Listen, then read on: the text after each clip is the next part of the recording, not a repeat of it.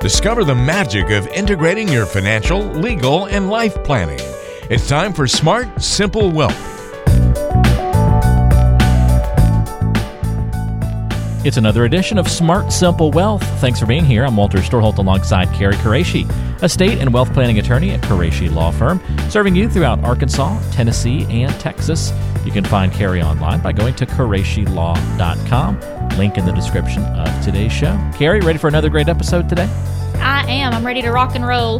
Fantastic. We're talking about a good specialty on today's show for a good chunk of the program. We're going to be talking about retirement planning specifically for business owners and trying to talk about maybe some of the misconceptions that business owners often fall into when it comes to preparing for retirement. So that should be a really good conversation. We're also a little bit later on going to answer a question from Thomas, wondering about parents getting a little bit older and gifting of the house and some large assets and the rules that surround that. That's going to be a very informative question, I think. Also, we're going to see if, what bird, land animal, or sea creature that Carrie would be if life were a Disney movie and she could turn into one of them. We're really taking it back to the questions we used to ask our friends when we were 5 years old on today's show. So. Yep, that's okay. That should be a fun one. That should be really good. But we'll get it started as we always do with a quote of the month. This one comes to us from somebody named Brian O'Driscoll, who was apparently a rugby legend. I'm not a big rugby follower, so I didn't know that, but there you go. I've never heard of his name either. Yeah, but interesting sport rugby is, and apparently he was really good at it. And he once said, if you're thinking about retiring in 6 months, you've already mentally retired.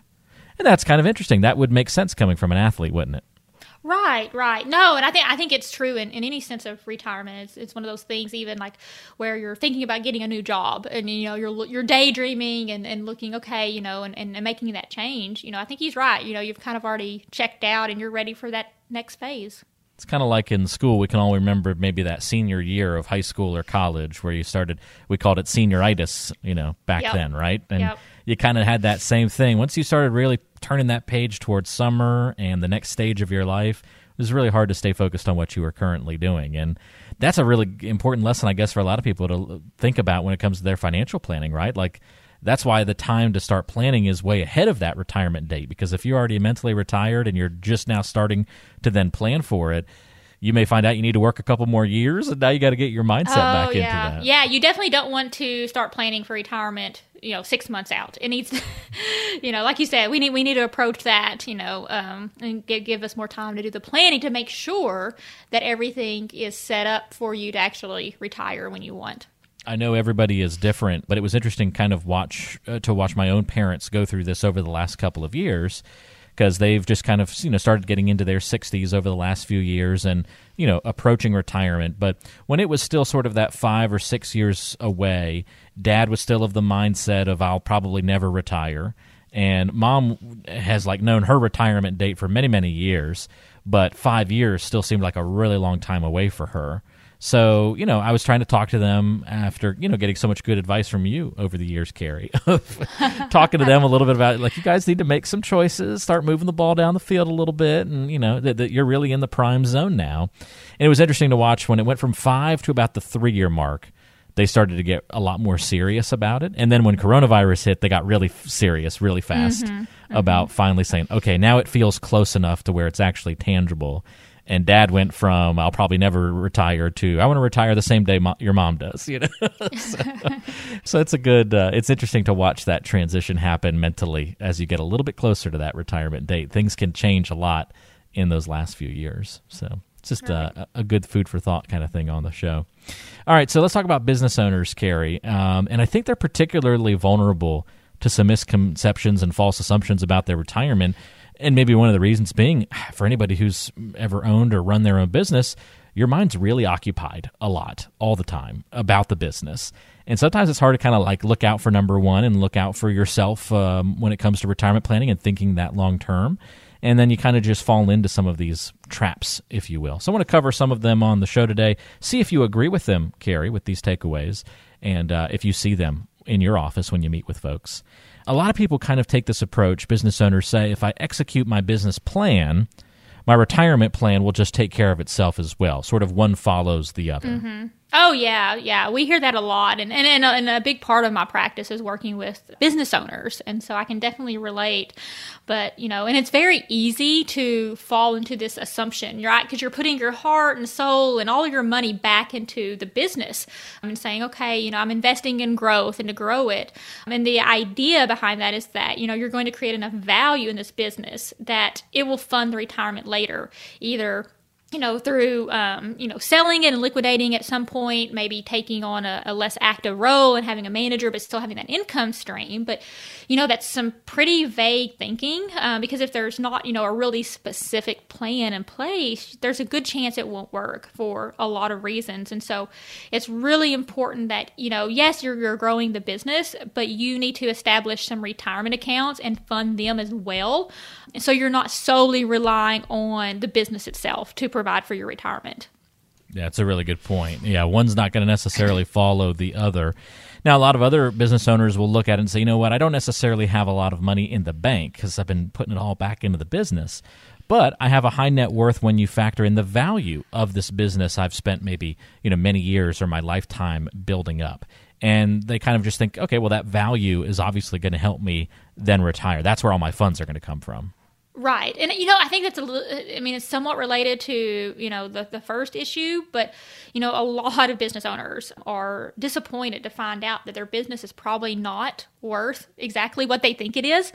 And that could be for a number of different factors, right? Depending on, the multiplier valuation model. We've had clients that own businesses that were getting ready to sell and then COVID hit. And guess what? A lot of those sales got postponed. The buyers couldn't get funding, or they said the value was go down. They wanted to renegotiate, the terms of the agreement. And so you can't always count on, that net worth of the business, again, to provide for your retirement. And so, yeah, that's really important that there's just a lot of factors that are going to go into ultimately what that value of the business is. Like everything in life, it's only worth what someone else is willing to pay for it. And, often that ends up being a little less than, we wish and we hope that it would be. Doesn't mean all the time, but sometimes. Other folks think that when they sell that business, they'll make more than enough to support themselves in retirement. Where's the flaw necessarily in that thinking? Well, if you do find a buyer and we say, okay, I'm going to sell it and liquidate, you may not be able to sell it outright. I've worked with a lot of business deals where we did owner financing, especially if, say, you brought an employee into the business and they work their way up in the company and were manager and they want to owner finance it. And it's really important for you to have them buy it versus a third party. And so then, something like that would be harder, to decide, is that going to generate the cash flow if you had to own or finance it, if you're not really there running the operations day to day. Yeah, that doesn't sound like retirement to me. Yeah. Still having to stay, engaged in what's going on probably a little bit because now your retirement's relying on somebody else running the operation. That gets into a little bit of a scary situation. And if it's a payment plan, if it's owner finance, if things go great for a few years, but then what if things tank? Yeah. Your income is still from that. What if they can't make the note to pay you back? Leads to a lot of problems and issues. So yep. Underscores why it's so important not to just rely on your business to provide for your retirement. One more misconception, a lot of people think that the family is going to take over the business. So I know they'll run it well and take care of me in return. We've all heard horror stories of family and business mixing, and I'm sure that this is another one of those kinds of examples. Oh, yeah, absolutely. And we deal with a lot of family-owned businesses as well. I was just talking with one of our clients a few days ago on his estate planning, and he has one son that's in the business, very involved, manager, leadership role, and the other three kids have nothing to do with the business. And so we had to have a discussion about, not leaving the business equally to the kids. Right? Because, the son that is the leader, he can manage the company, but what about the other three that have no business sense? And, I say it's too many cooks in the kitchen, right? And so that's an issue, but you really have to think through some of these aspects. And so, sometimes those family business transitions go off beautifully. And other times there's just a lot of assumptions that have been made because we haven't had those discussions. And so it's really important to make sure that things have been discussed, things have been planned out, especially if you're going to pass that business on to a family member. And again, I still wouldn't leave it up to, the business 100% providing for my retirement. I would still want some other outside accounts as well. That's a great point. So take us inside the room when you meet with somebody who is a business owner, Carrie, and you start talking to them about retirement planning and maybe the legal implications of whether it be a family issue. But what does the conversation usually look like? How can you get business owners to focus on their retirement in the proper way and not relying on some of these things that really have proven to be misconceptions? I think it's asking the right questions. A lot of times when we're having those conversations, the business owner may honestly say, that's a great question. I've really never thought about that before. And I think having those discussions and opening up your eyes to some of the what ifs, I think that's the first stage. And then really, having, encouraging those discussions with the family members, what do the kids expect? Do they expect to inherit the business? Do they expect to do they want it? Do they just want to liquidate it? Some kids will say, I don't even want to mess with it. I'd rather have the cash, mom and dad. And so getting on that same page and having that conversations is critical, because once we understand that, then the planning part is easy. But it's just really understanding the goals and understanding the expectations of the family members. Mm-hmm. No, that's a great point. And so important to have conversations about everything going on, not only from your business, but remembering to keep retirement in mind. Just like everybody else, business owners aren't exempt from keeping those things in perspective too. So make sure you take good planning opportunities, and you have a lot of things available to you that I'm sure Carrie can get into more detail with you when you come in and have a conversation. If you'd like to set up that time to meet, if you're a small business owner and want to talk a little bit more about how to plan properly for your retirement given your unique situation, give a call. 870-275-4304 is the number. Carrie can approach the conversation not only from the financial perspective, but that legal and life planning aspect as well. 870-275-4304, or go online to QureshiLaw.com. Link in the description of today's program.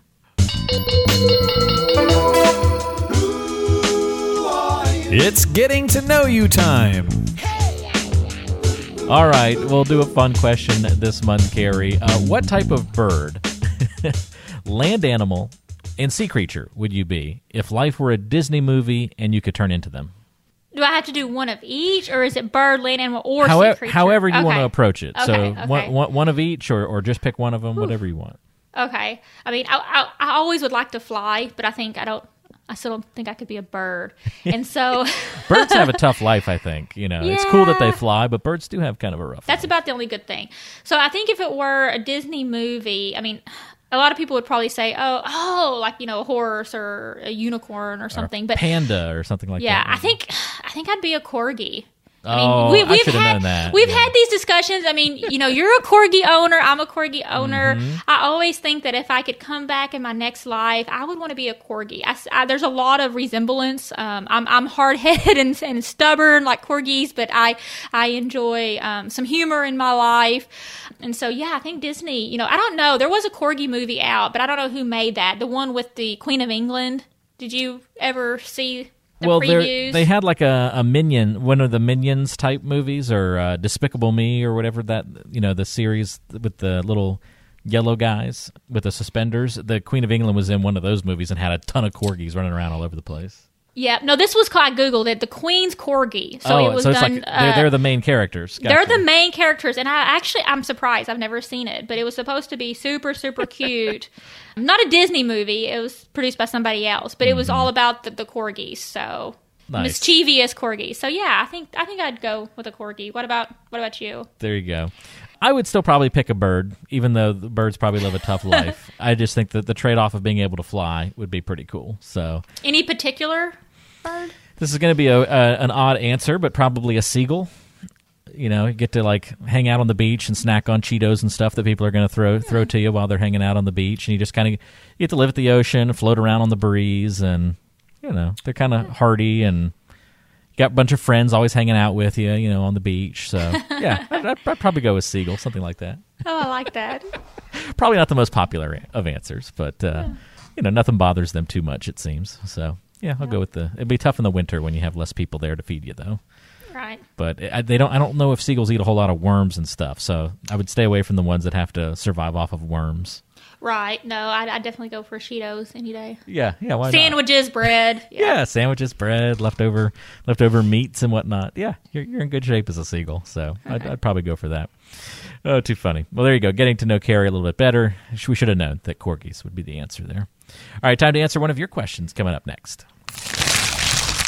It's time for the mailbag. We want to hear from you.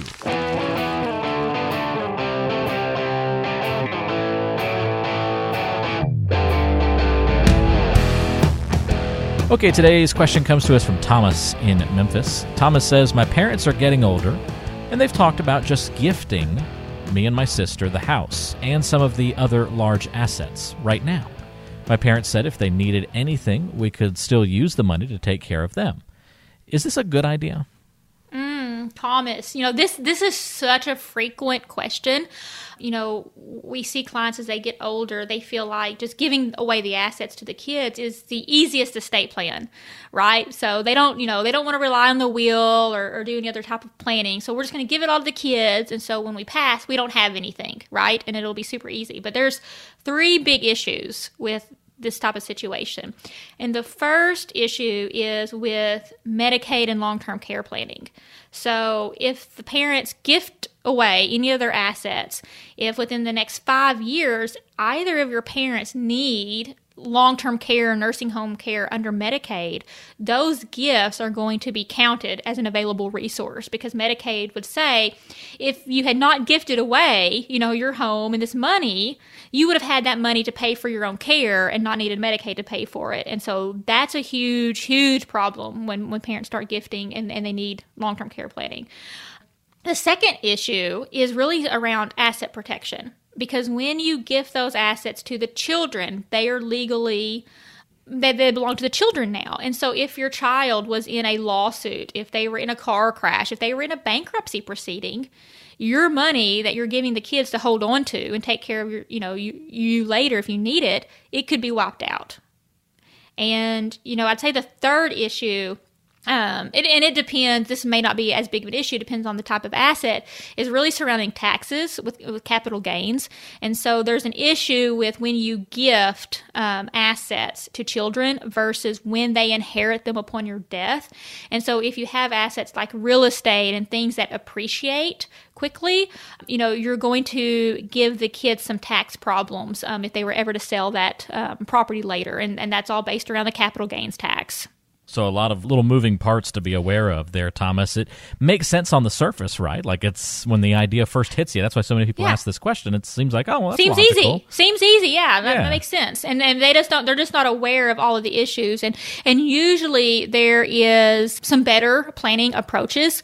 If you talk to an attorney and they kind of know the big picture, then they could advise you on maybe some better planning techniques that will still allow the parents to maintain control of the assets, pass to the kids only upon their death, make sure that they're still qualified for Medicaid, and make sure to minimize taxes. So it's really important, even if you think it's a cut and dry scenario, is to get some professional advice. So Thomas and anybody else who's maybe kind of gone down this line of thinking recently, contact Carrie. Get a little bit more information about some of the planning things that you may want to address, and you want to make sure you steer clear of any major issues, which, this particular path can have a lot of them. So you want to make sure that you're doing right by the duties of Uncle Sam and some of the other rules and regulations that are out there. So definitely work with Carrie and her team at Qureshi Law Firm.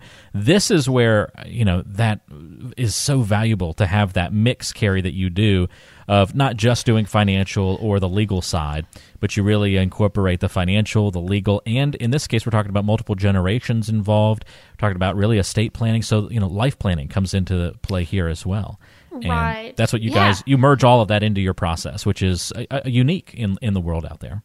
Right, and that's why it was so important for me to create that type of practice and for us to have a team of attorneys, financial professionals, a CFP, and a CPA within our office. And because a lot of these issues overlap.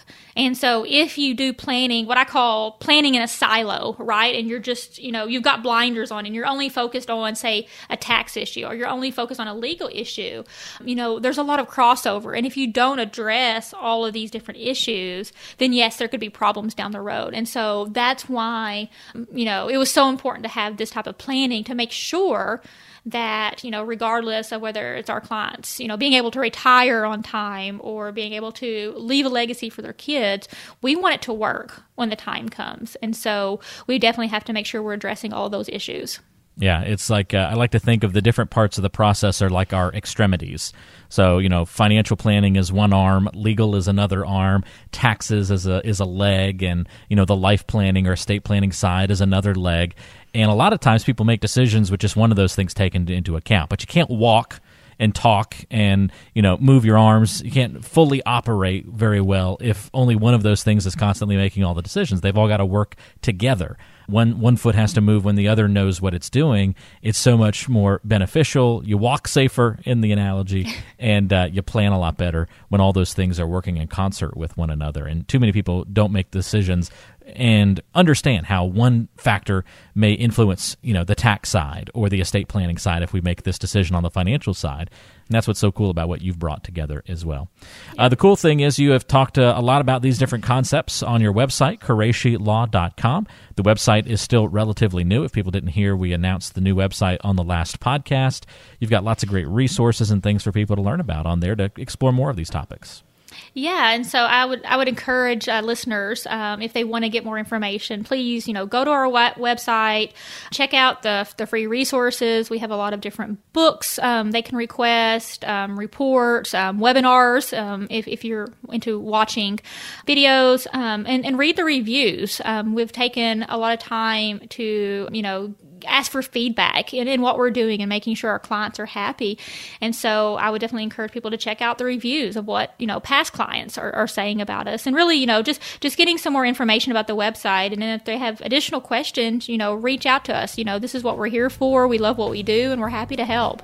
All you have to do to get in touch again is give Carrie a call, 870-275-4304, or you can go to the website, QureshiLaw.com, and we'll link to that in the description of today's show, so it's easy for you to find. Carrie, thanks for the advice and guidance on the program today. Really enjoyed it, and we'll talk to you again next month. Thank you, Walter. Have a good day. You too. That's Carrie Qureshi. I'm Walter Storholt. We'll talk to you next time on Smart Simple Wealth.